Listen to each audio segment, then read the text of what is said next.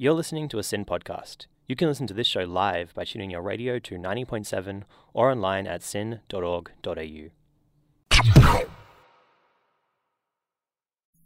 We at Represent would like to acknowledge and pay our respects to the traditional owners of the land on which SYN operates, the Wurundjeri people of the Kulin Nation. SYN Media respectfully acknowledges their ancestors and elders, past, present and emerging. We would also like to acknowledge the traditional custodians and their ancestors of the lands and waters across Australia where our content reaches. Sovereignty has never been ceded. It always was and always will be Aboriginal land. Kids should go to school. That's what we're committed to. What do we want? When do we want it now? I haven't flip-flopped. I said no originally, then I said yes, then I have said no, and I've stuck to it. I didn't need to do this. I've already done a lot of wall for the election. The English fought a civil war over this matter. Don't deal with the nuance of the Canberra bubble. I don't know what to do with it. We have so much money. What we want is more learning in schools and less activism in schools. Issues that perhaps may be controversial today, but 30 years from now, your children, your grandchildren are going to be thankful that you stood up for what was right. Represent. Represent. Represent. You're listening to Represent. You are listening to Represent. We've got a bumper episode today. Oh my Everyone God, in it's the crazy. Studio, speak. Hey! Oh my God, we've got everybody here. We've got everybody. We've got Mimi. Hello. George. Hello. Freddie. What's going on? Naya. Hello. And me. And we've got a 2-hour show. It's jam-packed full of news and politics from the week. So thank God we have 5 people here to discuss all of it, I think. We're doing pretty well there. We had a pretty exciting event. Oh, not really event. Something happened in the Represent little mini world of... I thought you were just going to leave it at something happened. It's like, yeah, we have a lot of things that happened written down here. That's not a helpful comment. So on Tuesday, if you were listening, like some of our loyal listeners, you would have heard me kind of laugh and get very sidetracked because someone called me that I wasn't expecting. Well, it turns out the call was Dr. Matt Bark, friend of the show, who wanted to speak in Parliament and wanted, to check that it was okay to ask the government to give SYN more funding. Because, of course, we're in a 6-week campaign to save SYN. Well, I think it's 4 weeks now, or is it 3 weeks? We're partway through the campaign. Nitpicking alert. I'm sorry. Checking the dates. Yeah. Anyway, so Matt Bark rang and said this, and I was like, okay, slay. And then he sent us a video, which is on our Twitter, at SYN Represent, of him speaking in Parliament. So SYN has made it into the Hansard. Because he was like, you guys should fund SYN more. Let's go. Thanks, Matt. Yeah, thanks. What a pull. I mean, he's been on the show enough to know the ins and outs of SYN, so yeah, it makes sense. So, this almost makes up for him not giving us the scoop of his resignation, considering he resigned the week after he was on our show. Yeah, it was really rude. Yeah, that was a bit mean, but we forgive you now. But Matt, he is coming on Tuesday. Prepare to be grilled for that. Why didn't you tell us? I hope he's listening. We already mentioned that when we were on the phone with him. We did. So, we're never letting him forget that. No. It's fine. That Friends of the Show title goes a long way. You can't break it. Exactly. So everyone has prepared a segment for us today, but first I think we should talk about how our weeks have been. That's so true. Our week, not our weekend. Well, it's Friday. We can end the show with what everyone's doing on the we can't, 'cause weekend. we've got Tuesday where we have to talk about what we did on the weekend. Well, no, but then we can talk on Tuesday about did you stick to your plans on the weekend? Oh my! Yeah, I really thought this out. Yeah, I've got it. Okay, well, what are you doing on How was your week then? My week? So we're doing just weeks now and weekends at the end. Okay, yeah, no, week was fine. I'm just grinding out my final uni assignments, so it's not fun, and I've got one left. One left. One left. Probably going to get an extension for it, but it's due on Sunday, and I haven't quite started, so it's fine. We're doing fine. We're doing fine. Slay. But yeah, I'm trying to forget about it. It was good. How close home? We're just closer. Microphone logistics. It was good. Same uni assignments. Hoping that they get done. I've got 1 Sunday, 3 Monday. 3 due on Monday? 2. What? It's like 2 Monday. Yeah, lot. maybe it's 2 Monday, but it's 3 articles for 1 assignment and 1 for another. Oh, okay. Craziness, but working on it. Getting there. Mimi? Well, I'm not missing that at all. I've just been slogging it away at Woolworths. Gonna be a supervisor, so watch out. Exciting. And applying for jobs. Somebody hire me. And George? Yeah, just echoing the theme of uni assignments and got a 4,000 word on the theories of international relations, so got that to look All forward of the to. theories. Oh, my favourite theories. What are your favourites? What are your top 5 international relations theories? Number 5. It's like a Watch Mojo episode. Exactly. Yeah, I don't know. I guess. What's their sale? I would just say be basic and say liberalism is my favourite theory. So. Interesting. What is that? Just like, everyone should love each other. Let's live in peace. Oh yeah, that's Idealism. No, maybe not. What about realism? No, I'm not a realist kind of guy. No, me neither. Yeah. Well, I'll ask you, Braddy. Yeah. What have you been doing this week? Well, it's been my last week of uni, so it's been pretty busy. I've got one assignment due tonight, which it's going. It's not done, but it is. Have you happening. at least started? Yeah, I've started. That's good. It's really hard though. Is it It's music theory? Yeah, it's music theory. I have to analyse this piece, but it's like a really stuffed up piece.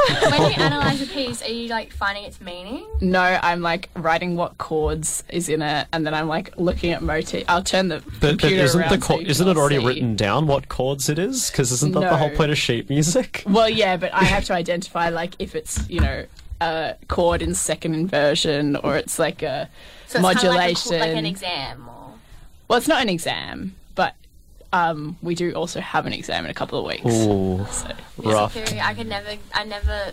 Oh, I have a fun story. Okay, go. I'll be quick. Go. It relates. We've got 2 hours. It's yeah, we fine. have so much time. I used to play the flute, and I actually got up and I did the AME exams, but I only got up to the last exam you could do without doing the theory. Oh, Because nice. I was so Because it's the worst. doing the theory. It So I is think the I worst. got up to level 5. I think I completed level 5. I don't think you can do 6 and 7 without doing the first year theory. Yeah, I think that's right. And I was like, nah, not doing it. Slay. So just noped out at the theory? Nope, down the theory. I used to be That's fair. able to play by listening. I was a Oh, you can play by natural ear. talent. Yeah, I used There to get you my go. teacher to play the song to me. And then you could just play and it. then I would just try to play it back. Oh, that's Because I such a couldn't high. really. I mean, I could read music, but not like I couldn't tell you probably what those notes are. Really. Not anymore, but that was like how many Yeah. years ago? More than 4 but probably. I was more of an ear player. Yeah. You're so artistic, Mimi. I know. Yeah. It's a natural talent. Well, shall we go to a song before we do our first segment? Absolutely. What are we listening to? Can we get Willow by Taylor Swift spinning this week? Or, today? I'll have a look.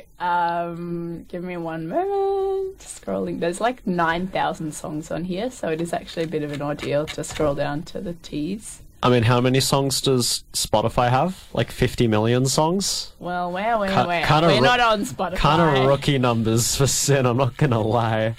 Maybe we can use that Save Sin Maybe if we money had to some more funding, we then can we could get more songs. boost our CD collection. Brady's trawling through the CDs right now. I mean, we'll see if it works.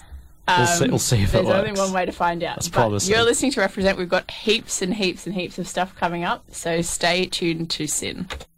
We're sending out an SOS to keep Sin alive. Save our station. Keep Sin a place where young people run the show.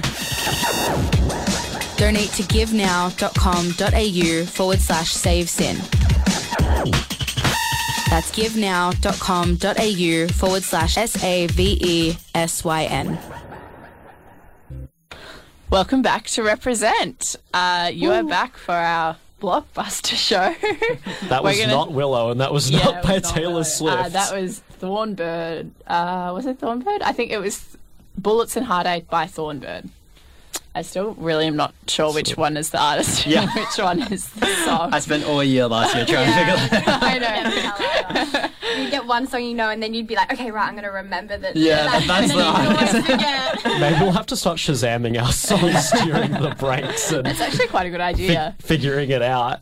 But yeah, who knows? Yeah, well, we're going to talk domestic politics first, and then we're going to go international. So, we're going to talk federal domestic politics first. Yes. Exciting. Okay. So I thought I'd do like a little post-referendum domestic politics rundown. And I'm going to focus on Albanese, Dutton, and Jacinta Price because they've had a lot to say this week. I mean, they have a lot to say all the time. Yes, but especially specifically this week. And then, so I thought mine's going to be a bit more broad, like surface level. You guys can do the deep dives. It's like, I'll give you the prompts, you can do the rest of the work. Yeah, that's kind of what I was thinking. So I'm going to start off with our PM, Albanese. So in terms of what has happened since the referendum, he is observing a week of silence, which was called for by Indigenous leaders who were campaigning for the yes vote for Voice to Parliament. They have said now is not the time to dissect the reasons for Saturday's outcome. And it also gives time for Indigenous leaders and community to regather their strength in what would have been probably quite a few exhausting weeks. So I think what the thing on everyone's mind is once this week of silence is finished, how will Albanese deliver the Uluru Statement in full, given the rejection of the voice? The other commitments of the statement are treaty and truth-telling. And Albanese, as I said, he's waiting on guidance from the Indigenous leaders. So we'll put the work onto you guys. What do you guys think would be the best way forward? Or what do you think Albanese thinks the best way forward is? You can make it personal, you can make it more, you know, more of a prediction. Well, it says here that he's seeking guidance from Indigenous leaders about what to do next. I think that's obviously the correct first step. But what do you think that'll be?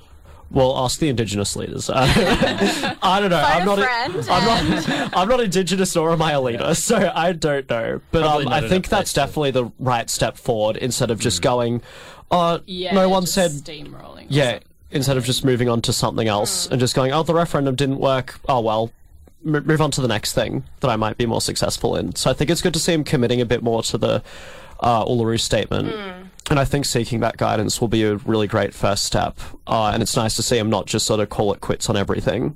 So you'd hope not. Well, you'd hope not. So that's a good first step. And I'm quite happy to read that that's what's happening with him. Yeah, well, I think it'll be something to do with probably treaties. Because I feel like, obviously, you want to take some action. The voice failed. Something needs to change. And I think that he could potentially position himself as like, the voice failed because people would rather have a treaty, so that's what we're going to do. You know, I feel like that could be a way to sort of spin it. And that was which might not be appropriate, but I think it's possible that it's an outcome. Yeah, a big reason for the no vote as well was because people thought treaty should come before voice. So I think he's sort of appealing to those people and he might have greater success there, which would be good.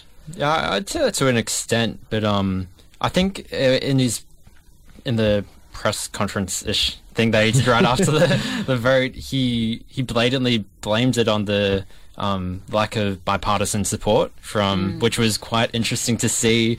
It was a very short answer, so I can't imagine anything of the sort in the future going ahead without that kind of bipartisan support as well. So, definitely. Yeah. Do you think? I mean, it's possible that there'll be a truth-telling process. You know, the statement from the heart wants a Maricata Commission. But do you think that will happen? Like, is Australia ready for truth-telling? I don't know. That was the worst answer. We're going to go to another song after that expert commentary. I just think any kind of Indigenous issue of any sort is just going to be seen as divisive in the future, regardless of whatever, you know, is implemented or whatever the wording is. It's just going to be another runaround of, you know, one side claiming it's divisive and another side claiming, you know, everything's divisive and, you know, where do you go with it? Yeah, I mean, I think obviously truth-telling would be really confronting, and so that would be probably seen as, I think it would end up with some people being like, we need to embrace this, and other people becoming really defensive and probably a bit more radicalised. Yeah.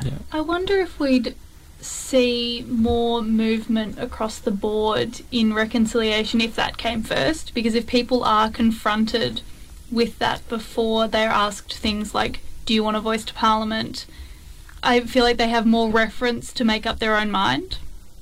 I think that's interesting. Yeah. Is reconciliation dead, Marsha Langton? Yeah. I think that's like, I like that point. But I also think that it's such, for some people who would find it confronting, it would be very hard to digest. Definitely. So, And I think it's like the referendum has almost consolidated a base of, I don't want to say like anti-Indigenous or reconciliation, but, you know, a base against, you know, progressing reconciliation amongst, the Indigenous communities. Yeah, So- I feel like it really galvanised a group that maybe base would that be quieter. if it that hadn't was kind of happened. hidden before, and you know, it's only really It was a been bit, like, brought to light. shameful before Yeah, this, but yeah. then It's since been Peter normalised. Dutton and the Liberal Party and Yeah, the yeah. platformed them and made it legitimate. And you know, having 60% or whatnot of the population is a pretty strong argument to have on your side for any future. And of course, we'll never know discussions. whether, you know, how much of that was the quote unquote progressive no versus the other no. that would be interesting, actually. Yeah. Yeah, I wish you but had I mean those that was the whole statistics. thing, right? There was Yeah, only one exactly. no. Maybe they should have had a scale instead of a yes or no. Yeah, yes. On a scale of 1 to 10. How many smiley faces do you get this one? All right. Well, I've also been privy to Albanese's schedule. Oh. And so I also know that he is going to be going to the US next week. Wow. And so I thought, in terms of the Israel-Gaza conflict, that this would Whoa, be don't spoil my segment. this would No, I'm just be kidding. quite interesting, because I think leading up to that visit, he's going to be quite like considered with his opinions. Well, I mean, that's definitely a conflict where you have to be super Very considered usually, careful. but Oh, absolutely. and so Biden, he has, following the assessment from his National Security Council, he has said that Israel is not responsible for the explosion at the hospital in Gaza, saying the rocket was fired by a terrorist group. So I that will think- be further investigated Yes, in my Bridie's segment. going to go further. I've done a deep dive, like you said. She has. I just thought it would be interesting how that's going to play out with him going to the US. It will be really interesting. Yeah. Because especially considering Ed Husick and Anna Lee, who are both Labour MPs, have come out this week and saying that Palestinians are being collectively punished for Hamas's actions. So, you know, which is a very strong stance to take, and it's much stronger than the party line. So I think that'll be really interesting how he kind of reacts to that, and whether he tries to, you know, make them be quiet, or if he just kind of says the Labour Party is a broad church. Yeah, and he's also got the Yeah, Greens so pushing stop on Morrison. him to condemn Israelis as the war crimes, condemn their actions as war crimes. So we'll leave that there. We'll let Bridie go into it more. But yeah, there's a lot playing there. Don't steal Bridie's lines. I won't. So I'll move on to Dutton. Bridie's So- going to turn your mic off. Watch out. So maybe a little bit like Albanese, Dutton's campaign promises have lost a little bit of traction. Albanese's waiting for a week to see what's going on, but Albanese, he said during the No campaign that he was gonna, after the referendum, he would walk towards constitutional recognition, and he has said this has been a long-standing coalition policy, but the ABC reports that they have not acted on this in government for a decade. So I mean, I don't think we need the ABC to tell us that. Yeah, I'm that's- just trying to not, I don't want a plagiarism You're not lawsuit on editing. my We're not going page, to cop that defo case. So now that the dust is settled, though, he is claiming that the Australian public is probably over the referendum process for some time. What do you guys think? Do you reckon we're over it? Do you reckon the sentiment is lost? Backflipping. I- This is a backflip if I've ever heard Well, it. yeah, Like our what- intro. What did it? I didn't backflip. I said no, and then I said yes, and then I said no, and Yeah. then I stuck Yeah. with What do you that. say? There's more flip-flopping in a thong factory? Is that what happens? There's more flip-flops in a thong. No, it's definitely backflipping, but also I don't think it's untrue to say that Australians are kind of over referendums for a little bit, because we have seen a lot of the, I think, animosity towards the referendum was that there's cost of living, there's bigger issues, and I think those are only getting worse now as well. I don't think another referendum is going to be received very favourably. Especially considering how expensive they are. Yeah, exactly. Yeah. What was, I read / heard this one was around 400 million, but I don't 100% know about that figure. Yeah, I think it is. I feel like there's always going to be a certain level of exhaustion. 450, there we go. After any big political event, because they are always going to bring out opinions, which will always, like, everyone has different opinions, obviously, and so I think that, and when it comes down to something like this that is particularly personal to certain people, there's a whole new level of exhaustion. Yeah. It's definitely, and I feel like this has been particularly bad because we were talking about this, I think, before the federal election. So that's, 18 months ago. We've been talking about it regularly, and this is us who are, like, engaged in politics. Like, people have been hearing about this for well over a year, and it's just gotten more and more and more and more and more toxic and, like, unkind and just nasty to listen to. Absolutely. So I think people will be like, why would we do that again? Yeah. It seems I really don't want there to be another one. I'm just putting that out there. It's good for the content. Yeah, in terms of content. Yeah, we're doing. At least we could come to this show every week and be like, "Hey, at least what are we gonna do? Oh, referendum. I'm sure there's something there." But historically in Australia, like, referendums aren't rare. Like, only in the last, modern history of Australia has, there not been that many. It used to be, every year you crack out a referendum. In in the last 20 years there's been like 2. Yeah. So, Yeah. All right. Maybe. So you reckon we should have more? Well, I'm just saying it wouldn't be as, out there as, I don't know. It wouldn't be I like... think it's probably more expensive now to hold. Yeah. than it was And then. it wouldn't be unheard of, but also we've just come off one. I think I wouldn't be surprised if we didn't see one for like a good while, especially because this one was quite a large loss in terms of the positioning. So yeah, I wouldn't be surprised if we didn't see one for a while. They might do in 10 years, they might do 3. 3 in one go. Yeah, 3 in one go. Yeah. That'd be a good year to be on Represent. Will Sin survive 10 years? So much to talk If about. you think Sin should survive 10 years, you should donate. Any amount counts. Keep us on the air to talk about all the referendums in 10 years when we all pretend that we're still 25. Yeah. And you can donate at givenow.com.au/save sin. I will say that one backflip I hope to see Dutton make is backflipping on the fact he hasn't donated to Sin yet at givenow.com.au. There have been a lot of /save sin. anonymous donations. Oh, that's Thank you, Anonymous, Thank you. Anonymous, and All right. Anonymous. I'll ask one more question because I know we've got a lot to get through. We also have a lot of time. We have heaps of time. We have so much time. We're An fine. hour and a half, we're already quarter way in. You've got 4 more segments to go. What? We've got so much Okay, well, I'll ask my last question anyway. This is maybe phrased in a little bit of a... There was a few jokes around this.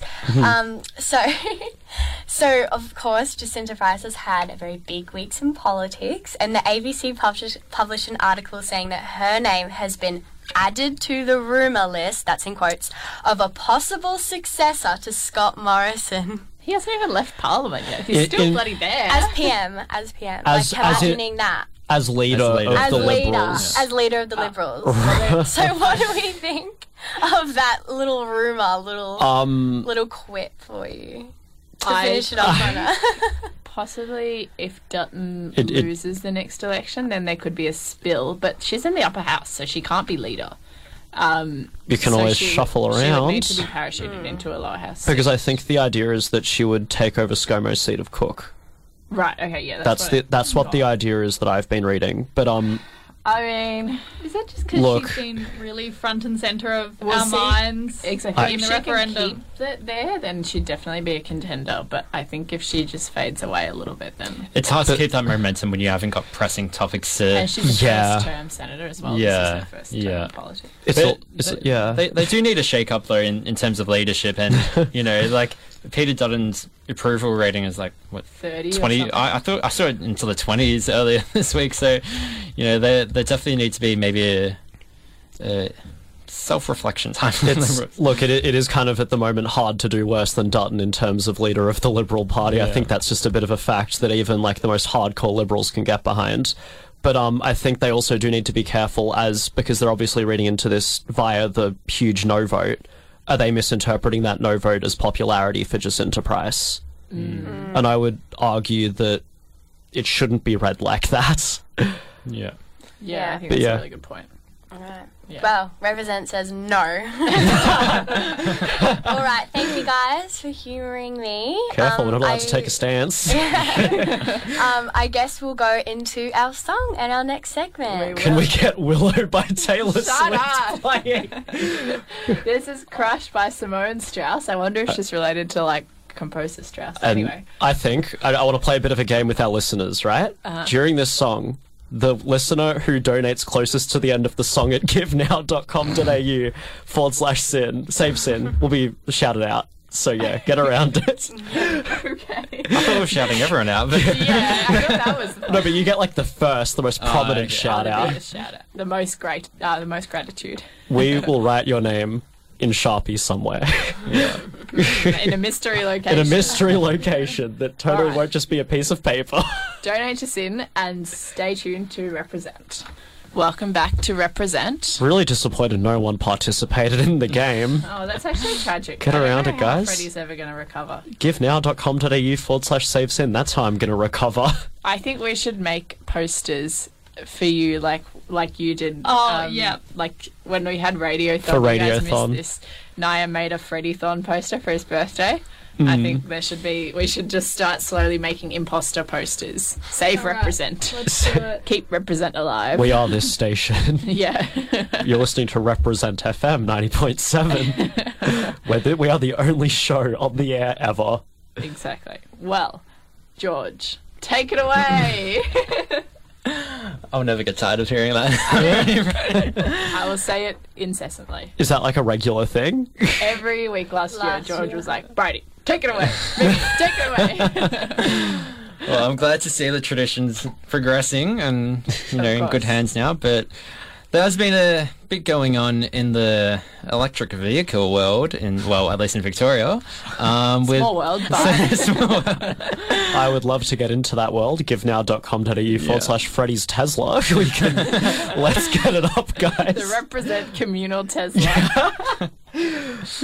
Alright, well, basically, a landmark High Court judgment has rejected Victoria's electric vehicle levy, which could blow $1 billion hole in the future state budgets and put pressure on the federal government to introduce a national road user charge. The state government charge has been applied at a rate of about 2 cents per kilometre and was designed to match the contribution of fuel-powered vehicles already make to road maintenance through a Commonwealth fuel excise. It means drivers of plug-in hybrids and full electric vehicles must pay for the distance they travel on public roads in and outside of Victoria. This has been thoroughly opposed as being nothing more than a tax grab and not incentivising electric vehicle use amongst a pretty small amount of already electric vehicle users in Victoria, which is at about, of all new car sales, is only at about 8 to 9% so far in Victoria. And in essence, the High Court had to decide whether the power to issue a charge such as an EV tax sat with the hands of the federal government or the states. In particular, it had to decide whether the EV tax was an excise, which under the Constitution, only the federal government can impose an excise. Wednesday's decision found that it was an excise and therefore couldn't be something that only the federal government could impose and therefore not the Victorian state government. So, this, again, has been opposed quite vehemently by being as one of the worst electric vehicle policies in the world, stated by some of the most influential figures in the electric vehicle department. To put in perspective, leader of the Greens, Adam Ban, called on the federal government to rule out introducing of the EV tax, and I quote, saying we should be making electric vehicles cheaper and more affordable, not making them more expensive. All in all, it seems to be an approach that's been used to discount the current debt that this Victoria state is going under. Obviously, recently we've lost the AAA rating and are at about $239 billion in state gross of a loss right now. So there is quite a, place for increased revenue for the state government. They need it. They do need it. And especially with a few initiatives that haven't gone forward as of recent, it's definitely something that the state government will be looking to increase revenue in. But is this the way to go? That's the big question. And are we putting our own personal state debt ahead of our climate goals and our responsibility to climate change? So I'll put it to you guys. Are we in a position to essentially increase our revenue, or should we be looking at just incentivizing electrical vehicle use? Look, I think I just want to say this is going to be like the new case in legal studies in high school now. Absolutely. Like, that's not answering your question at all, but I was just thinking that whole time. Yeah, of course. Well, I mean, it's quite it's going to be a debate for the future and how we kind of approach the use of electric vehicles. I think, personally, that in a state where Victoria has only got about 8.5% of all electrical vehicle sales over the new calendar year, compared to a place where in ACT where it's about 21%, according to Electric Vehicles Council. Where ACT has 21% of the sales nationally. Of the new sales within the ACT. So not national, that'd be quite... Okay. Yeah, because I was going to say, that's impressive for such a tiny space, but also I can see how they get to that, considering it is, again, tiny. It is tiny, and it is quite a different demographic in the ACT. It just seems so crazy to make it more expensive to drive an electric car, but also there are, it's not like every car, but I feel like I do see quite a lot of electric cars out and about now. I've definitely noticed that as well. Definitely increases. So all these people have been paying this extra tax. And did it ever actually kick into effect? I think so. Because that's I remember why people would be suing for it. But can't they? Because I know it was proposed, and I know it did go through Parliament at some point, but did it ever actually come into effect? So I don't believe it went through to full effect, but it was always in the pipeline and it seemed to be an immediate thing coming on. But, one of the biggest incentives of buying an electric vehicle is because you don't have to, you should have some leverages on your side and, being incentivized. But. Yeah, I think that there is kind of a case to be made for this tax, because I think, those taxes that come from the fuel sales do put a lot of money into the road system and the infrastructure, but I think it was the wrong time. Because considering that, like you pointed out, Victoria has a really poor take-up of electric vehicles, this wasn't the time to do it. I think it could be argued later on in the lifespan's the wrong word, but later on in the growth of electric vehicles in the state, I think could have been a better time.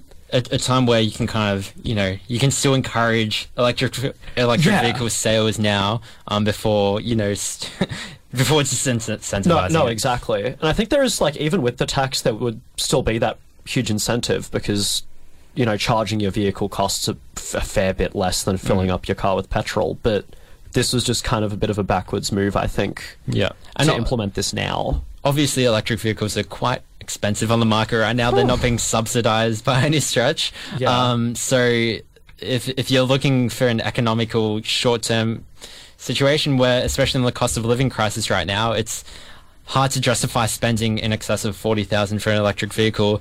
And when you add this on top of it, maybe there's a point of no return in that sense. So yeah, I guess, would it be a deal breaker if you were deciding to buy an EV or not, if this taxation was to go through?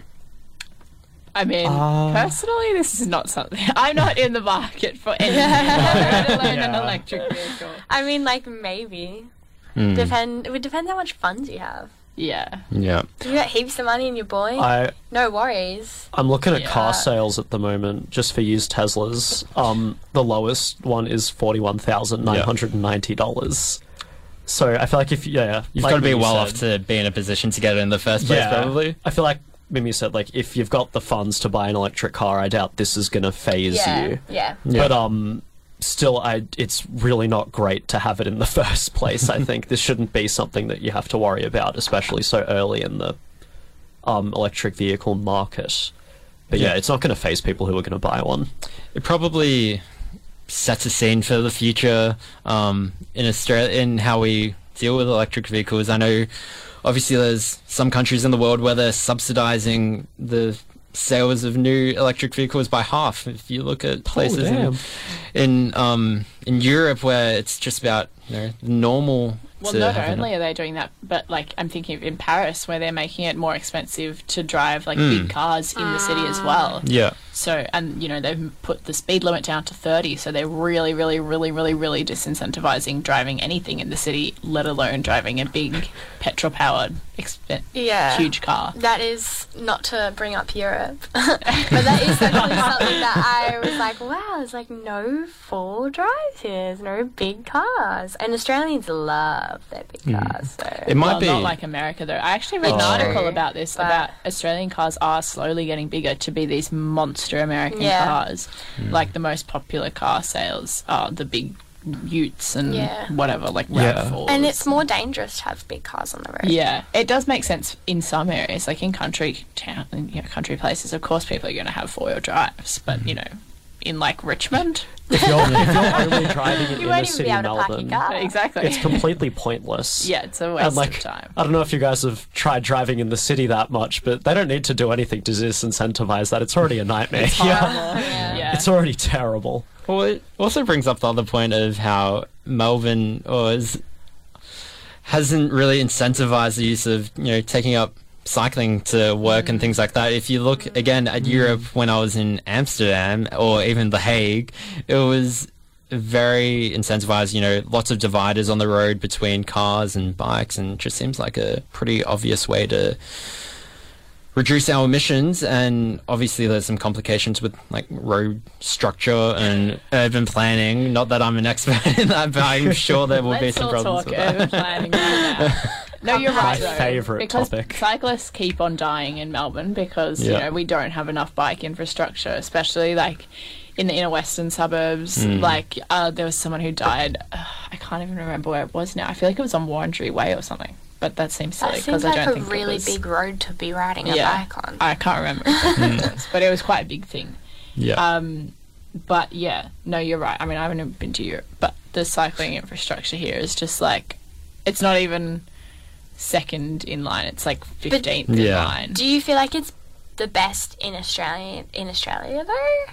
Honestly, I feel like is Melbourne the best out in Australia? Because I compared to living in Brisbane, feel like they have way more like. So that's something I really look out for. I've never consciously thought of this. I think Brisbane is kind of better. It's harder to ride in because it's really hilly. I feel like Brisbane has better bike paths, like along the river and that sort of stuff, but the actual infrastructure on the road, if you want to have the bike on the road as well, like there's none of that green lane with like the dividers. There's nothing like that. Well, to be fair, only people I know who cycle really in Brisbane live in West End, so it's not super, applicable to the whole city. Yeah. But I agree. I think the paths around like the river in Brisbane are so much better. But we also have good paths on the river here. But yeah, there are a lot of places in Melbourne that really, really, really could do with better cycle lanes. Even in the city at tram stops, they need to do something better there. Because that's a really terrible solution that they've got, where it's like you've got... Because we need the raised tram stops, the accessible tram stops, obviously. Yes. But there needs to be something else that happens with the cyclists, so they're not just ploughing through people every time you get off a tram. You should not have to walk through a bike lane to get on and off the tram, because I've seen too many people colliding into the scooters, especially. Which, all the delivery drivers, and it's like, I love those scooters. I'm not gonna lie, I'm a big pro scooter fan. Funny. They're really funny, and they're also so much fun. But I've only ever ridden them like at night when there's no cars around, but it's so much fun. But also like they are quite dangerous when you've got people walking everywhere.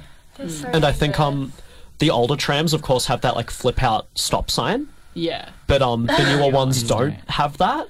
So there's a lot of people who don't even notice that the doors are opening. Yeah. And it's like an argument could be made that they should be paying more attention, because I think it can easily be noticed, but also especially in the city. Yeah, very much so. But and if the tram's stopping, you should stop behind the tram as well. I think that's literally the law.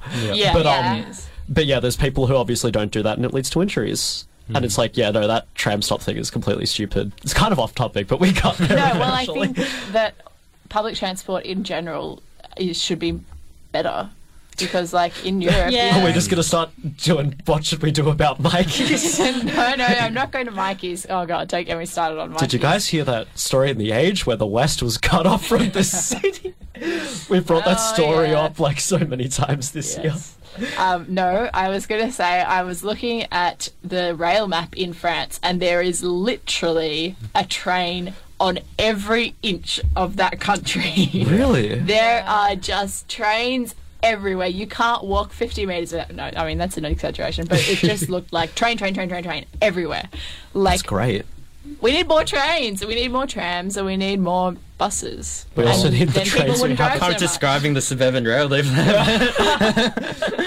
That is a topic I think that might be embargoed from Represent based on the controversy of it all. Hey guys, Mikey's getting scrapped. How good's that? But yeah, your public transport. Yeah, indeed. But yeah, electric vehicles. What's up with those? I guess we'll wait and see. It's definitely We'll something see. that will take over in the future, and we'll see if we're left behind in it a little bit. Maybe we'll go to a song. Yeah. do it. Well, before we do go to a song, do we think we already are left behind? Financially. That- Is I that think what you were alluding to? just like sure, just in terms of electric vehicles compared to the rest of the world, is Australia course. already behind? Yeah. Yeah. I think it's obviously. Doesn't mean yeah. we can't catch up, but I just don't think the car industry has been revolutionized enough, and especially when you look at, we're one of the biggest, largest exporters of lithium in the world, and can't imagine it'd be that hard to get the ball rolling in that sense. But Exactly. Yeah, we've got so much money that just flows around, like... Yeah. I just feel like it's not that difficult to... I mean, this is actually what Matt Bark was saying, to fund SYN more. It's not going to take heaps and heaps of money. The government, they just spray around money everywhere. It's We not can going to spare take... the cash. Yeah. Yeah, it's like, I feel like there are worse things that you could do with... Definitely. could just take one consultant's salary away and give it to SYN, and we're saved. I want it to be yours. Yeah, okay. And then you don't have to... No, I won't say that. But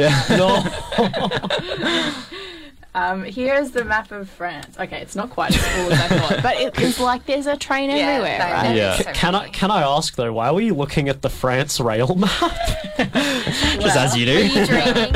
I was dreaming of a Euro summer. I wanted to go to the France Olympics. Oh, Represent goes to the Olympics. oh yes, Represent please. participates in.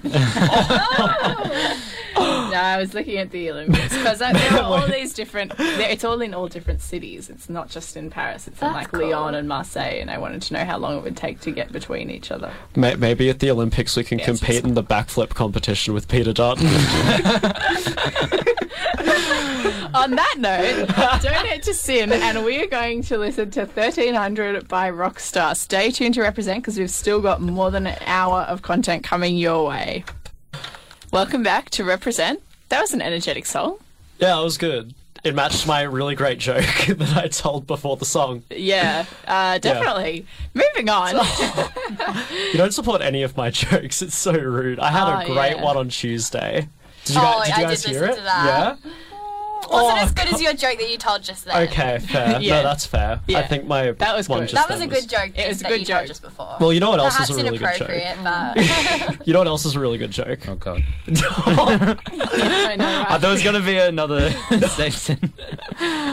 No, I was actually going to say, you know what else is a big joke? US Congress, because... Okay. segueing. Yeah, it's a good that was a nice segue. segue. Yeah. But also, givenow.com.au/save Not a joke. which We is need not money. a joke. We do need money. Our wallet is very empty. So please donate because we need it and we want to stay on the air.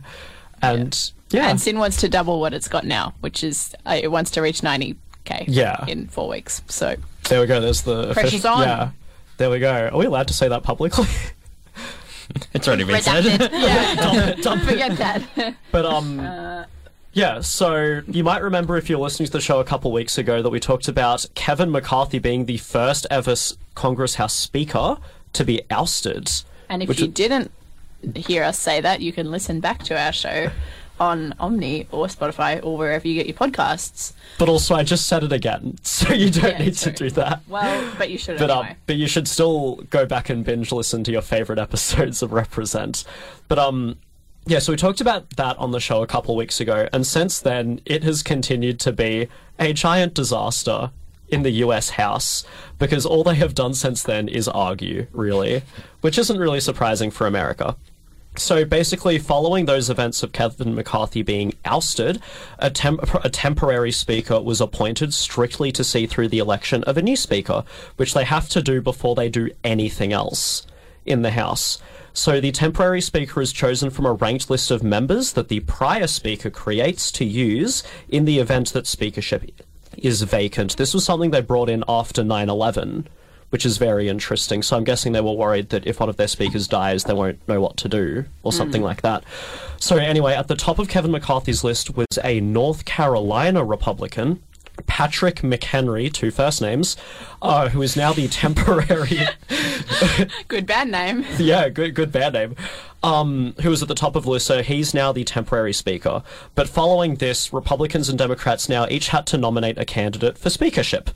So the Democrats unanimously got around Hakeem Jeffries from New York. He was also the nominee in January who ran against Kevin McCarthy, but Kevin McCarthy obviously won after 15 ballots, might I add. Which was, so it wasn't exactly a resounding victory. It wasn't a resound. Well, I'm guessing there was a lot of relief once he eventually did win. Yeah. But yeah. So he ran against Kevin McCarthy back in January, so he's back again, but the Republicans weren't as unanimous. They had 3 potential options. The first option was an Ohio far-right Republican, Jim Jordan, 2 first names again, what? The House Majority Leader Steve Scalise from Louisiana, and former US President and star of Home Alone 2 Lost in New York, Donald Trump. Why is he on the list? Why? That's a great question. Genuinely, why? No, that is genuinely a great question. Maybe it would have... so loud? Because you can actually nominate someone who isn't in the House as Speaker. Actually? No, you actually can. What? That's something you can do. It's totally fine. It's Why happened are we before. not Speaker of the House?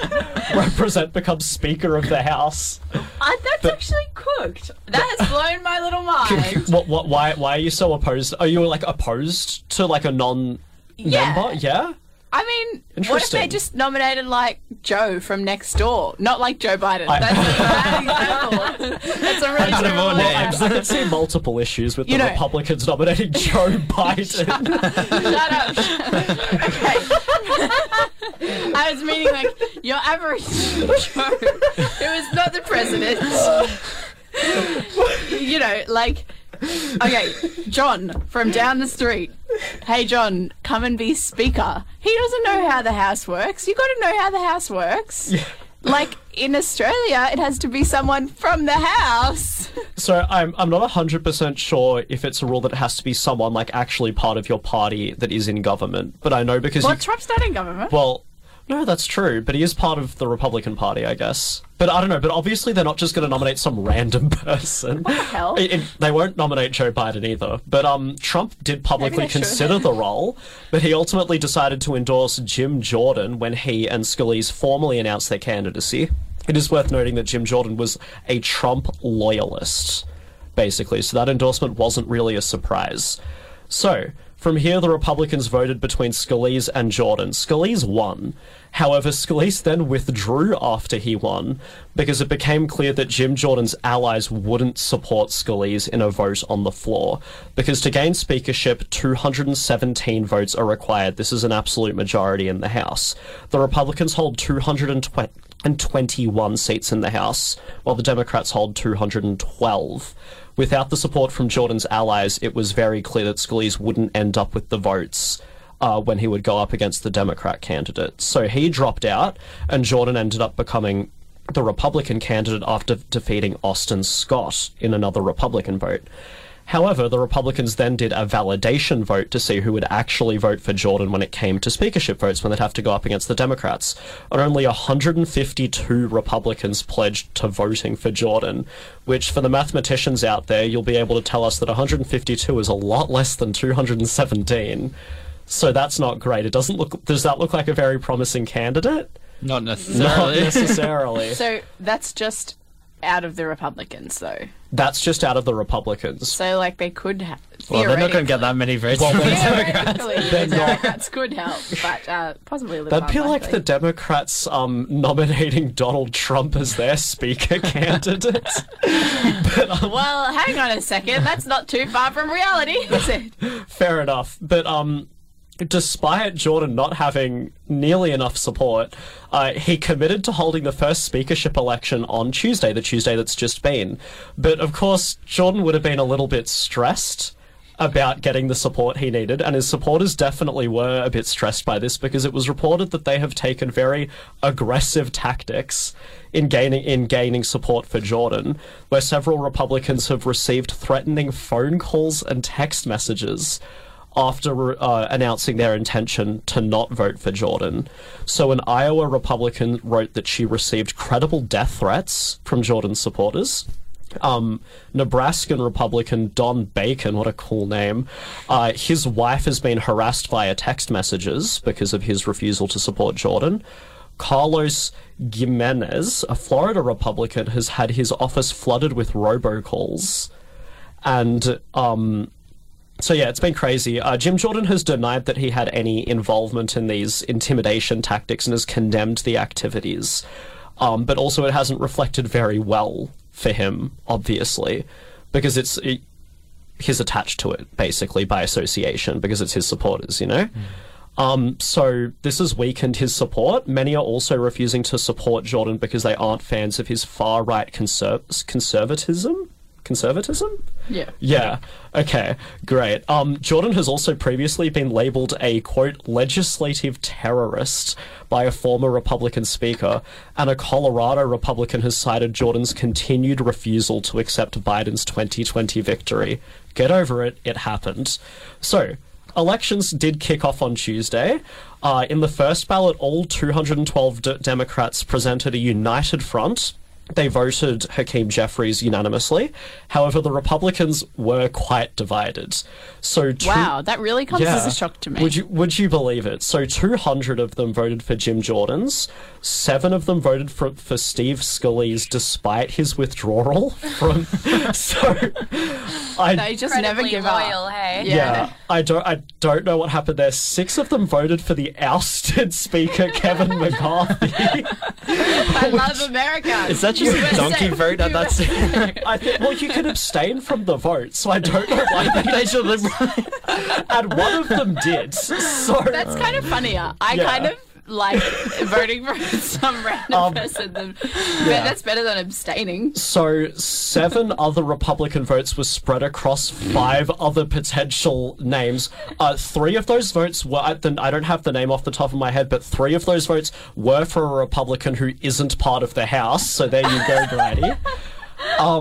But there was also 1 abstained vote off the top of my head, but I don't have that written down here for some silly reason. Yeah, so obviously, silly. I'm sorry, but it's not as silly as voting someone who withdrew from being the speaker. But so nobody got the required 217 votes. So it was on to another vote the next day on Wednesday. The Democrats once again unanimously voted for Jeffries, 212 votes. This time Jordan only secured 199 Republican votes, 1 less than he got on the first vote. Scalise got 7 votes again. He is still withdrawn at this point. McCarthy still got 5 votes. He was still ousted.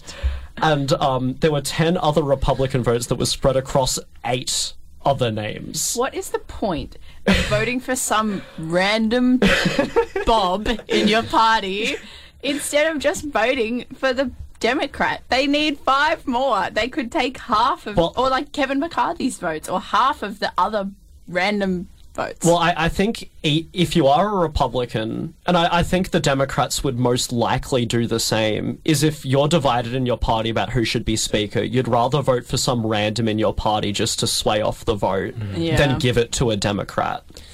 Party politics strikes again, right? Yeah. Productivity at its finest. Yeah, so there you go. There is still no Speaker, so there's another ballot being held later today. It's unclear whether the Republicans will finally rally around Jordan, but it's looking very unlikely.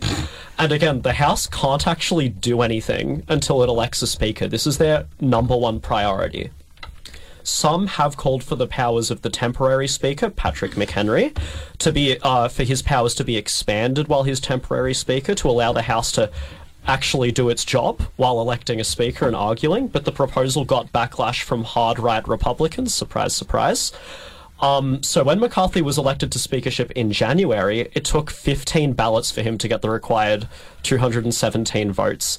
Somehow not the longest. The longest was the 34th Congress electing their Speaker in 1855. No one is allowed to look it up. How many ballots do you think it took for them to elect their Speaker? 62. 62? I'm going to say 34 because it's the 34th Congress. 34 because it's the 34th Congress, yep. 17. 17, and George? 22. Guys, it took 133 So I won. ballots. You got the closest. 133 ballots. But Mimi, you were really close because that took 62 days. Oh, So there you you actually go. My kind- premonition was kind of there. There you go, was you were like, almost I there. saw the number. Close enough for Jazz. Yeah, it took 62 days and 133 ballots. Their vote started on December 3rd, 1855 and kept going Hey, that until was my February birthday, 2nd. But like That's right. 1 billion years before. 1 billion years before. So yeah, will we get to the 133? Who knows? Wait, let's do a I guess think- of what we think we'll get Oh yeah, Yeah. okay, let's put it on the record. How many ballots? I reckon it will be 23. Okay. I reckon we'll know tomorrow. Something shocking Oh. will happen. Oh, you think 1 it'll happen a.m. more? tomorrow. Oh, so you That's think- what One happens. One they'll more? have- So 3 ballots. Yeah. Okay. Okay. Optimistic, but inspiring. I'm going to do 4 because I reckon if they Okay. don't do it tomorrow, then people will be like, come on, mate. Yeah. I was going to say 4. I'll go 5 just to. Yeah. I'm just picking. I'm going 13. 13 ballots. So basically, when Wait, McCarthy. let me just write this down. Yes. I'm gonna Okay. write it Yeah. down. Write it down. So that we can, hold each other to it. Yeah. Pop it in. So when McCarthy was originally ousted just 2 weeks ago, it was after he collaborated with the Democrats on a bill that would avoid a government shutdown, right? And he was ousted by hard right Republicans.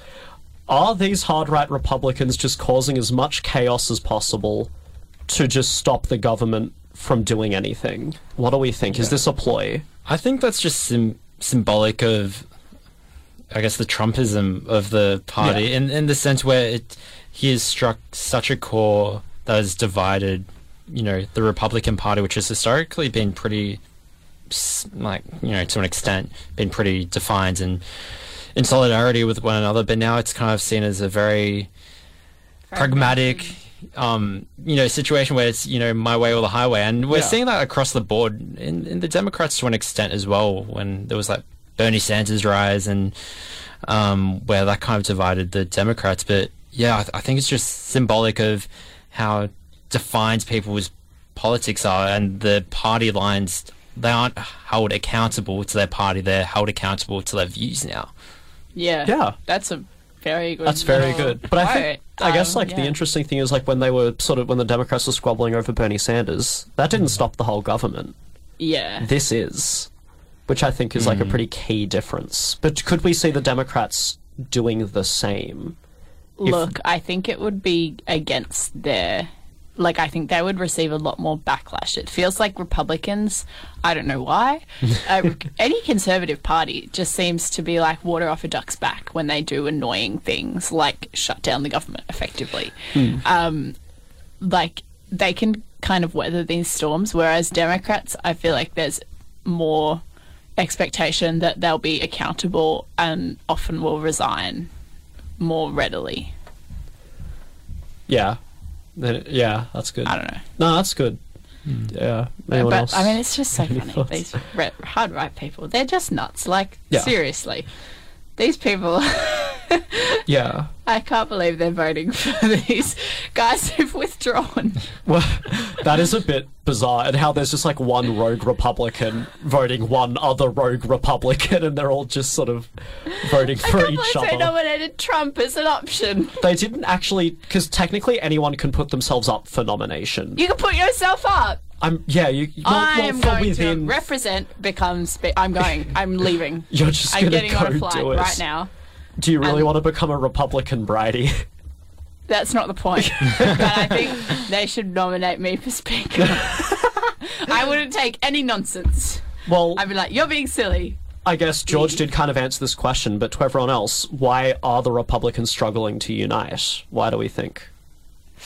That's a hard question. But I do think it's Trump's Trump's fault. influence? Sort of Trump's legacy? Yeah, I mean, he was so divisive in 2016, and then he was divisive throughout his presidency, and he just kind of sowed chaos wherever he went. And I think that he's left behind a party that's completely split down the middle. Honestly, I'm not even sure if they'll ever be able to reconcile it while he's still alive. While he still has a presence in general. Yeah. Well, he's still there, yeah, because there's very much still quite a looming presence over the Republican Party. Yeah, well, he's still running. Yeah, exactly. He doesn't even show up to the debates, and that's all they talk about during the debates. Yeah. Yeah, they It's- just talk about him. Yeah, well, final question related to this. Can I just add one thing before Yes, we go into absolutely, that? please. Do we see this? I know it's a burning question that's gone on for a long time, but do we see this as a possible segue, or the calm before the storm, before a third party arises in American politics? I don't. Oh, No. I think too far out, too extreme. I think the only third party would be if the Republicans split. I don't think it would be like the Greens or like a Lib Dem sort of. I can see the Republicans splitting. But yeah. But yeah. I don't think like I think if there was going to be a third party, it'd be the Republicans fracturing into two, where it'd be more that centre right and then the far right. I could see the centre right absorbing to be a more like neoliberalist, corporatist kind of party, and there being, I guess, a rogue far right party. Yeah. Yeah, full of the Jim That- Jordans of the world. Everyone's from Ohio. Yeah.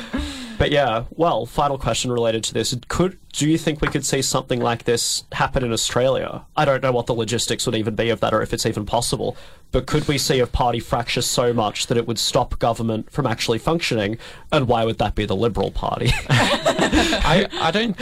I think the way like coalitions work in Australia, that even if they were to probably split, they'd still probably form a coalition of sorts. So I don't know. Just an ideological coalition. Yeah, exactly. Which might be counterintuitive in essence, but I probably can't see it happening. I don't think I think there are definitely factions in Australian politics, and they definitely define some leadership spills. But I think that's as far as it goes as a I think leadership there's spill.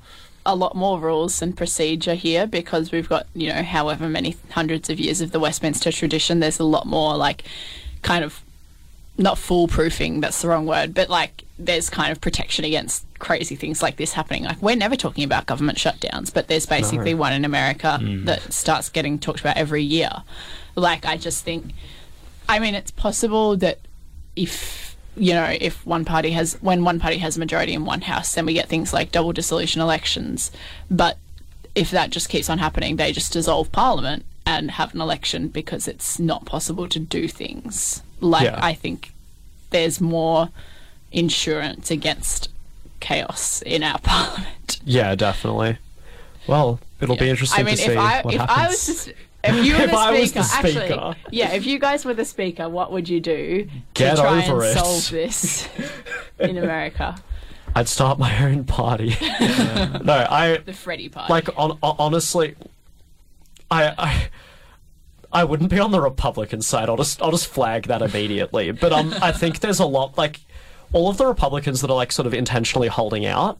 I think you're getting nothing done, and you're just kind of being a pain to the rest of your party. I think there's And even if country. it's sorry, And the country. yeah, exactly. I think even if it's not the person you want, there's a lot more benefit in just putting someone from your party in than just stalling. Yeah, but like that's the thing.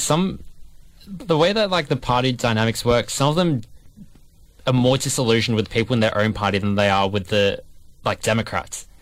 As in, they focus more of their attention against, you know, the centrists of the party than they would on, you know, AOC, something like that.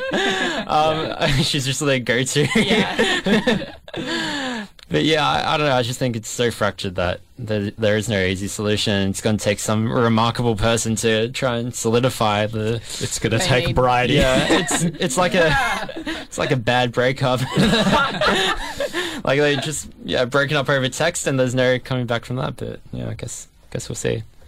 All right. Yeah. Any final thoughts? You know what I'm thinking? Donate to Sin? No, Willow by Taylor Swift. Can we please play it? I'm taking him off air. No, but any final thoughts? I think it's just a really fun reality show at this point. Like, this is hilarious. If you agree, donate at givenow.com.au/save. Yeah, exactly. We could really use the money. This is Sourberry by I assume it's pronounced 1 tablespoon, not 1 TBSP. But I like TBSP. It's a good rapper name. Well, we'll find out if it's actually rap. Watch it be like a really slow pop song. Yeah. All right, you're on Represent. We've got more coming up, so stay with us. You are back on Represent. Would you call that rap? Nah, like trance. Yeah, no, not rap, unfortunately. But You 1 predicted TBSP wrong. for House Speaker. Sorry, Bridie, I'm crossing the floor. Whoa, I feel betrayed. I'm never going to recover from this. Well, I might, because I have a massive segment. I did kind of write a little essay in the run sheet this morning about this, because... Was it this morning? I couldn't see it. I did it, like midday. Oh, okay. Not Because like... I was like... I didn't get out of bed until about waiting 10. for It's my first day out of everyone's semester. stories. I was, laying in. Lucky. Nice. Well, let's get into it. But before we get into it, if you hear something in this segment about Israel or Palestine, you should donate to givenow.com.au/SaveSin. Jeez, I wonder what the humanitarian segment's about. aid. Yeah. Sin aid. Yeah. Okay, well, Biden, he comes up again. He visited Israel this week. I hear the Republicans are nominating him for House Speaker. No, they have to nominate me. He was a bit overshadowed, though, which is probably... That's not something that I think happens that's very probably a often. good thing. Yeah. Humble him. Yeah, humble the president. Commander-in-Chief. Anyway, we laugh, but it was because of one of the worst occurrences so far in this war, which is the bombing of a hospital. So, not such a happy topic. Almost 500 people were killed, according to the BBC. So I did a bit of a deep dive on the BBC and Al Jazeera today, because they have quite a lot of good coverage on this. But the thing with this blast is that Palestine is blaming an Israeli rocket, whereas Israel, I don't know why I said it like that, says it was another militant group which is called the Palestinian Islamic Jihad. So everyone's shifting the blame, so no one knows what actually happened. But thousands of civilians had been sheltering there after the IDF, the Israeli Defense Force, had told people to evacuate the north of the Gaza Strip. And so it appears that many of the victims of the blast were these people who were sheltering. There were 1,000 people who had been displaced who were at the hospital, and 600 patients and staff. So it's pretty devastating. There were 20 hospitals, including this one, that were instructed to evacuate despite their protected status as hospitals. The WHO, the World Health Organization, which is an agency of the UN, I feel like people often think they're different, but they are actually part of the UN. They've said that it's impossible to evacuate these hospitals because there's so many ill patients, there's no ambulances, there's not enough supplies, and there's a shortage of beds elsewhere. So they've said that this order will worsen the current humanitarian crisis. So this blast, the BBC, a lot of news outlets are trying to work out what happened because there's been so much misinformation already. But the BBC contacted a bunch of experts with some footage and still images, and one of their journalists actually went to the site to try and work out what happened. They've contacted 3 different experts who sort of say it doesn't appear to fit with the typical Israeli munitions. They contacted about 20 different people, but like a lot of them hadn't replied by the time the article was published. Anyway, J. Andres Gannon, an assistant professor at Vanderbilt in America, says that it appears to have had small ground explosions, which means that the explosion may have been caused by leftover rocket fuel catching on fire. And he also says that in the footage there's a projectile, so like a rocket. He says it isn't possible to say whether that actually struck its target. So it's not for sure whether it is that rocket. Justin Bronk, Senior Research Fellow at the UK-based Royal United Services Institute, agrees with Gannon. He does say it's difficult to be sure at such an early stage. The evidence looks like the explosion was caused by a failed rocket section hitting the car park and causing a fuel and propellant fire. So we'll get to that a little bit in a minute. Valeria Scuto, who's the lead Middle East analyst at Sibylline, which is a risk assessment company, says that it might have been a different type of Israeli munition, but she still seemed to imply that this was like inconsistent with the damage at the site. The main thing is there's no crater. Yeah, I was reading about that too. Yeah, most of the rockets that Israel uses would leave a really big crater, but there's just like a little kind of, it looks like a pothole. Like, it's really quite small. Interesting. So, but there are notably a lot of burnt out and like upturned cars. So it's a bit weird. The IDF released what it says is audio from PIJ, the Palestinian Islamic Jihad, which acknowledged that they had hit the hospital, but they then denied this and blamed Israel. The recording hasn't been verified by anyone like Associated Press or the BBC or anyone. So, like, that could be fake. We don't know. Al Jazeera was actually broadcasting live at the time of the strike on the hospital, and they did some analysis on their live footage because the IDF used that in an interview to say that it wasn't them, because they're like, you can see in Al Jazeera's footage that like it wasn't us because it's in the background. So they then went back and like analysed it with some other footage that they had of a wide view of the Gaza Strip, which is Israeli footage, like a live cam, I think. It shows 4 strikes just before 7 p.m. local time, and they suggest that the Israeli footage shows the Iron Dome missile defence system that we talked about last week intercepting these rockets that were launched from Gaza, which is like minutes before the bombing of the hospital. And they said that they were destroyed in the sky. So, like, it wasn't the ones that were launched from Gaza. 5 seconds after the final Gazan rocket was shot, there was a small explosion on the ground, and then 2 seconds later, the Al-Ali Arab hospital strike explodes. Sorry, that was like a really hard sentence to read, and I don't know why. So it's really unclear. But the Al Jazeera team suggests that the Israeli claim is untrue. So that's the conclusion that they've come to. Is untrue? That, yeah, the Israeli claim that it wasn't them because of the footage of Al Jazeera. They're saying, like, that's bogus, basically. Okay. But, you know, that has to be taken, obviously, with a grain of salt. Joe Biden, moving on to Mr. Biden, he visited Israel on Wednesday for a 7.5-hour visit, a bit of a whirlwind trip. He came out very, very forcefully in support of Israel. He compared the Hamas strike that's sort of sparked this latest war to 9/11. He called it Israel's 9/11, but he did warn them against being consumed by rage, which I thought was an interesting sort of allusion. I wonder what he was trying to get at in terms of the response to 9/11. Listen to the ABC Daily Listen News one. I can't remember the name of the lady who does it, but we always talked about it last year. We talked about it so much last year. Sam? Now I can't remember her name. I feel like it's Sam. One moment. Samantha Hawley. Is it? That doesn't sound right. Oh, okay. Yeah. Anyway, she was interviewing someone from America Today, and she asked the same question, being like, what do you think he meant when he was saying, like, don't make mistakes when you're angry and, like, don't do this? And he, like, did not answer the question. He was like, I'm not an authauthority to, like, the American get person. into his mind. And she was like, I feel like it's and alluding you could tell to, she like, was trying to, like, you know, the forever war in... Yeah, for sure. You could tell she was trying to get him to say it, but he was like, oh, I'm not at privy to talk about that. And I was like, dang it. Interesting. We could have got some real goss. Yeah. So Biden really, really reaffirmed the US support for Israel. But he did also manage to broker a deal with the Egyptian president to open the border crossing, which would allow some aid into Gaza. So that's likely to happen today, which I thought was interesting because obviously he's gone like Israel, Israel, Israel, Israel, and then he's still done a little bit for Gaza. And so I was like, okay, maybe it's not just about Israel for you, because, you know, what we've heard from the US is very much Israel focused. But he notably said that based on what he'd seen, so this was very, very shortly after it, so this was all preliminary, and this is what you were talking about before, that hospital strike, quote, was done by the other team, not you.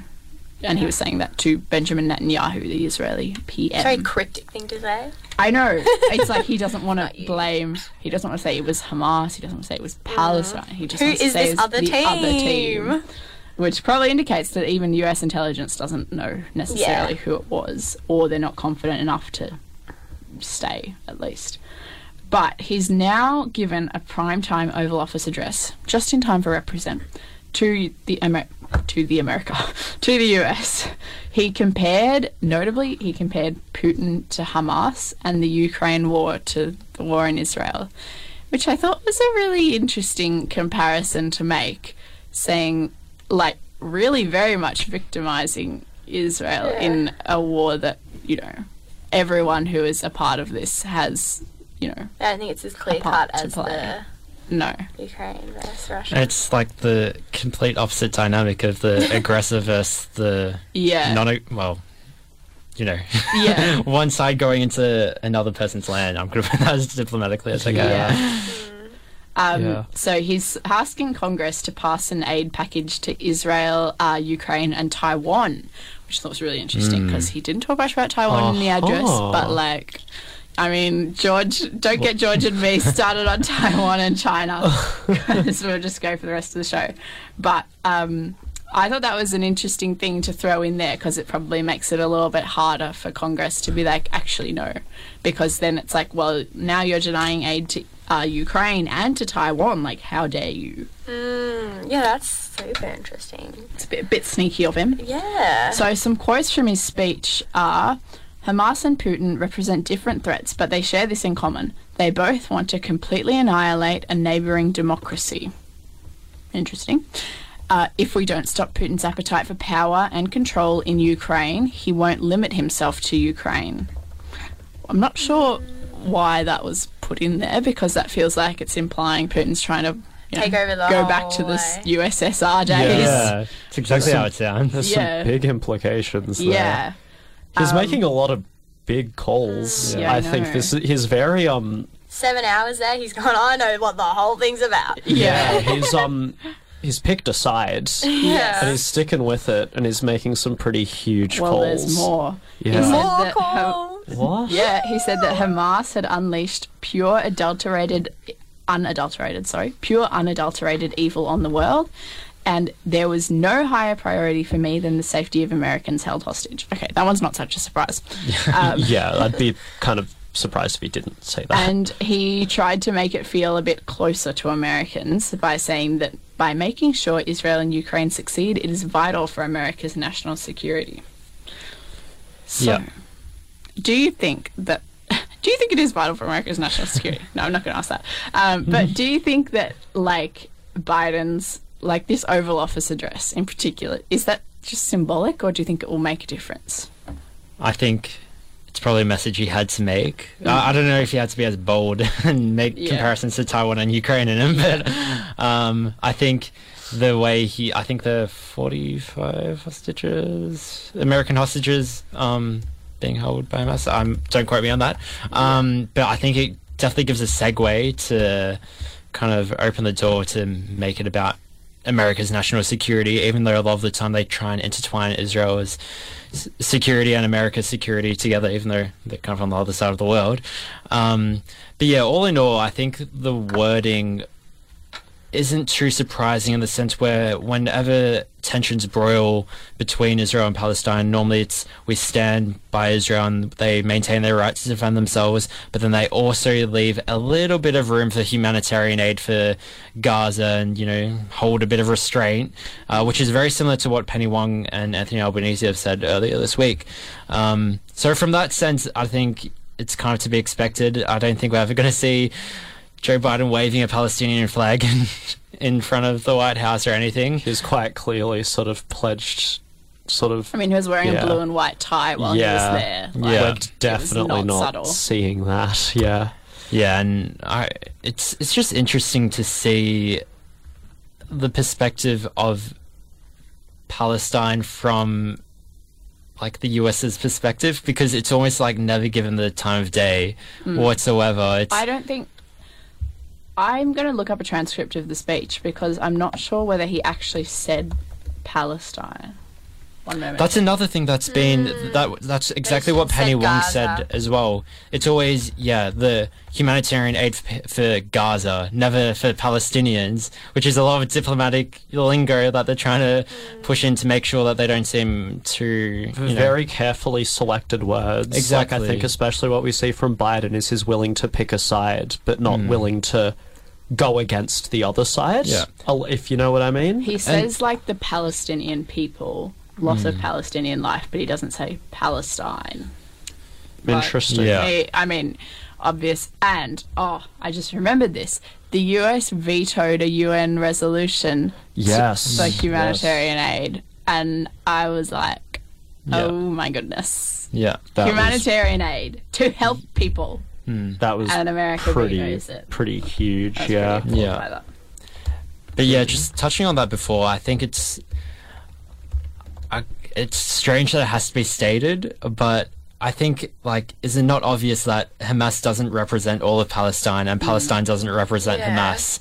Half the population in Gaza are children. They didn't vote for Hamas. They didn't vote for the PLO neither. It's a humanitarian crisis, and you can't even get out of Gaza. These people are essentially trapped. Egypt have closed their borders. They're trapped, and Israel's threatening a ground invasion now as well. Exactly. They're being cornered into the south of Gaza, and even West Bank is now being attacked as well. Explain that one. Footage, so the Al Jazeera video that I watched, which was kind of analysing the footage, it had also footage of people, and it is at the hospital. It is literally it makes your stomach churn. It is so terrible. Yeah. And the photos on the New York Times on Instagram, their photos are amazing. So bad, but really expressive. Of course. It's such a heavy issue, and it seems like something where it's more divisive than I think the referendum was as well. More worldwide implications. I think as well, it's getting really ugly when you start bombing hospitals. Yeah. That's disgusting. Whoever it was should be truly disgusted with themselves, because that's terrible. I think... And there's no wars won from that. Yeah. The thing, I don't even think any of these war crimes will be brought to justice, no matter what side you look at it. I don't they're not going to be taken to The Hague or anything of the sort. I think it's kind of past that point, and innocent civilians are always going to die in this situation, and But it's horrible to see them targeted like they were as well for no reason. Of course, and the other problem is. Depending on what media source you go to, you're going to get a different perspective. If you listen to Al Jazeera, you'll probably get a more Palestinian representation, whereas if you probably look at the BBC or something or Sky News, you're going to get a more Israeli-centered approach. So the truth is I will say, actually, the BBC was quite a good, very detailed, lots of stuff on it. So I was expecting it to be quite Israel-oriented, but it wasn't. It was more impartial. That's good. Yeah. But it was very much... There was an ABC article that I was just trying to find. I couldn't find it. Anyway, I just found it. And it was just how possibly chaotic it could be to have made this statement saying it wasn't you that struck the hospital. I mean, especially if it comes out that it was. The other team thing. Yeah. And it's the way he said so colloquially, like, if you're going to take that's taking a side. You can't just say, oh, it might have, not been you guys. If you say, it looks like it's the other team, you're saying it was the other team. You can't backtrack that. It also feels so schoolyard. Yeah. Do you know what I mean? Like, it feels like something like you'd say to, like, your friend if, like, you had a fight with another group of friends. I feel like if... You know what I mean? Like, it just feels so too casual. Like, ABC article was just saying, like, at the end it just kind of goes, the US is, like, quite isolated in being so Israel, like, so closely associated with Israel.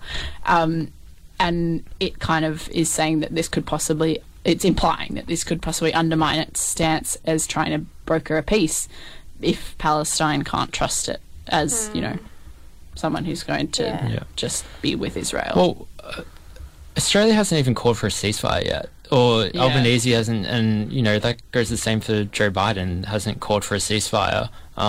So you wonder how aggressive this will get and at what stage how many lives need to be lost before a ceasefire is called. Exactly. So. Well, on that note, shall we go to a song? Willow by Taylor Swift, No. This is Manny by Ballpark Music. We've still got more on Represent, so stay with us. Welcome back to Represent. This will be our final segment for our jam-packed show, and it'll be a fun one. It will be. Well, first bit's it's sort of fun and not fun, and then it's fun again. If you think it's fun, you should donate. It's a roller coaster. Or if you think it's not fun, you should also donate. Yeah. If you think you should donate, givenow.com.au/SaveSin. A round of happy birthday to the Opera House, which turns 50 today. Whoa. Wow. Very exciting. Happy birthday. Sorry. So it turns 50 today, but and that's very exciting. But the thing that I wanted to talk about is that since about 1988, they've had floodlight designs on it, and they were a bit dodgy back then. Apparently, like the projection. Yeah, that they put so they like had these floodlights, and they'd be shadows, but they put them up for the bicentennial celebrations, and then they workshopped them until we've got the like beautiful paint-like coverage that we've got today. And they're put up for like cancer awareness, health awareness days, significant Australians to commemorate them, like Olivia Newton-John. It was lit up with the face of Queen Elizabeth when she passed. But in the last decade, we've had more than 300 instances of them lighting up, and they've become more and more political. There have been, particularly recently, more political, so whether it's a country's flag, it's usually a country's flag, to indicate solidarity. We had in 2019, they were lit up in solidarity of the Christchurch massacre in New Zealand, and in 2015 they were lit up to commemorate the 130 people who died in Paris. And in the Charlie Hebdo. Yeah. And in... Talk about that in French. Sorry, that's not a laughing matter, actually. That's quite bad. In February this year and last year, they lit it up with the blue and yellow of the Ukraine flag. But on, I believe it was Monday, they lit it up with the blue and white of the Israel flag. And a Palestine protest got permission from Sydney Police to move their protest out the front of the Sydney Opera House. And that has happened in the past. There have been protests out the front saying, I think the quote was, I've got it here, it's like, sorry, I'm just going to put it on the notes. I can't find where I put it, but it's the question of who's... they chanted, "It's our house." This wasn't the protest on Monday, but they have in the past chanted, "It's our house." And that question sort of been coming around, whose house is it if they can pick a side? And government is allowed to request it to be lit up. And it wasn't lit up for the coronation, and Chris Minns, Premier of New South Wales, had said he thinks it's being lit up too often. And he said, "I want to make it clear, I think the Opera House is for Australia and Australians, and for important events and achievements and international events where Australia needs to protect solidarity with another country." So he was more in favour of it being lit up less, because they've found it's increased. And so I really just wanted to ask, is it appropriate for a landmark like the Eiffel Tower and Lady Liberty, and in this case the Opera House, to be lit up choosing, quote unquote, a side of a debate or a political stick? And what would you like it lit up for? This house is good. So much drama. I'm interested in who gets to have the final say. Yeah. Do you know? I believe it's the committee who run the Opera House, because there is money put in there. Like, there was talk, I think Chris Minns was talking about, it actually costs a lot to keep the lights up. Like, it's a massive system. Bridie's got photos up, and they're just like, they do a spectacular job of it. It's gorgeous. It's beautiful, yeah. I mean, I looked up, I was wondering, like, if it was lit up for the Matildas, and it was. Oh, that Yeah, like they that light it up one. for sporting That's events. nice. Yeah. I think like you can always like that's not a controversial like No, go to the I was Tillies. just So yeah, thinking, like it's because Flinders Street is not lit up as much as the Opera House, but they did light it up for that. And I'm trying to think of other things that Flinders Street has been lit up for. It was because we don't have purple. something quite like that. But I can't remember purple for Women's Day? Prince, Was it like a Women little International what Women's when Prince died. We get it lit up in blue and white for like the Police Remembrance Day. I Oh, guess. yeah. What about Anzac Day? I'm sure it's lit up something. there. Probably. The Opera House gets lit up for New South Wales Police. Yeah. I think it really... I don't think you can say, like, a blanket yes or no on a certain, like, category. I think it's kind of case by case. Like, I think it's valid to light it up for political No, purposes. absolutely. But I think it also depends, because I guess, like, in the most recent case of, like, Yeah, it's the a very conflict with controversial one. Israel and Palestine, I think it's not a black and white issue. Yeah, I don't think that was appropriate. I also think it's not appropriate when you have people from there living in Australia. Like, I think that makes a huge difference. Yeah, like it's with the affecting- Paris thing, there probably wasn't too many Parisians living in Australia, and that also was well, the way Charlie less Hebdo like. thing was attack on journalism more than. Like, But do you get? Yeah, probably wasn't a good example. But do you get what I'm trying to say? Like, it's more. I feel like it's like it's and like Yeah. insensitive. Yeah, so I think it's sort of case by case, you know? Yeah. You can't say, like, no to all political things or yes to all political things, because, like, it really depends. I think it's reasonable to say it should be more Australian than overseas focused. Yeah, I'd agree with that. Because Yeah. it is such an icon of Australian, cultural life. Like, I think that's fair enough. Yeah, Yeah. absolutely. Yeah. But, But I guess since we are such a multicultural country, the argument can be made that a lot of international affairs are relevant to us, and that would justify lighting it up. But I feel like that's why I think it's so controversial. Yeah, absolutely. I think especially, the most recent instance, I think. Because I think to be Australian and seeing that for some people would be really upsetting. For a Palestinian Yeah. or adjacent sort of nationality, you'd feel pretty betrayed by your country, Yeah. I feel like, especially because I think, like we were discussing, Hamas is not Palestine, Palestine is not Hamas. So yeah, I did see something as for what I would like to see it lit up for in 2018. What was it?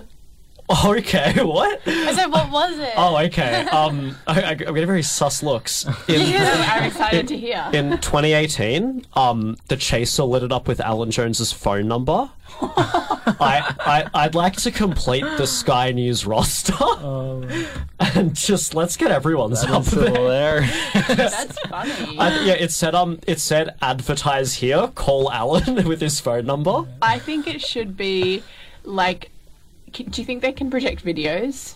Yeah, I think you I can. think like Yeah, at the end of surely. each year there should be like a highlights reel, A compilation. Cute. Bloopers. That'd be good. Like, do you know, I'm thinking of like those funny Michaelia Cash videos where she runs along with a whiteboard, like. In front of her. Do you know what I mean? I just put like a YouTube rewind. Yeah, exactly. I think that would be quite funny. I think they should put our show up there. Yeah, put us live on the Live stream on the Opera House That would be so cool. for our final show if Sin goes under. They should do like if they want to make it really nationalistic, like every time Australia has like a summit with China, we just put like the Australian flag. Yeah, maybe we should, if like, it could be like a live whereas Anthony Albanese, whereas the Prime Minister, and like you could put, a picture of Beijing if he's in Beijing, or a picture of Washington if he's. Yeah. Or I it think could it be would someone else, like where is Robert Irwin or something, I don't know. if they could do videos, I think it would have been really smart to put like the Matildas games up there. Yeah. So part of me makes me think like if they could do videos, Yeah, why not? maybe It's they so should. hard to watch They a would have game done on that. all the peaks, Yeah. But though. I guess it's also more like a symbolic thing. I guess like well, no one- they had such an issue with, like the like in the previous like women's and men's World Cups in Sydney, like in Melbourne, it was kind of cultivated where they had it at Federation Square, but all the other cities didn't have it. So maybe it could be a solution to it. That'd be good. But I guess like, you know, it's hard to watch them on the Opera House. It's also hard to watch when there's flares everywhere. Yeah. So I mean, there's no winning. There's no winning. All right. Well, let's wrap up, because there are people who want to come in. Sports Desk is up next, guys. Yeah. You know, for the sports politics nerds out Which there. we were just talking about. Dozens of you. If you want to listen back to the show, we're everywhere, you know, podcast wherever. All good podcast platforms. Yes. Look up Represent Sin. Yes. What else? Our social medias, Sin Represent, on Instagram, Twitter, and Threads. I've posted on all 3 of those today. Ooh, go me. Go Brian. And donate to Sin. givenow.com.au/, what is it? Save Sin. SYN for I'm Sin. gonna write donate, but I don't think that's quite right. Alright, you have been listening to Represent. We will be back on Tuesday at 5 p.m. for a very special interview. Get hyped. Get excited. And all right. Remember to stay political. You've been listening to a Sin Media podcast where young people run the show.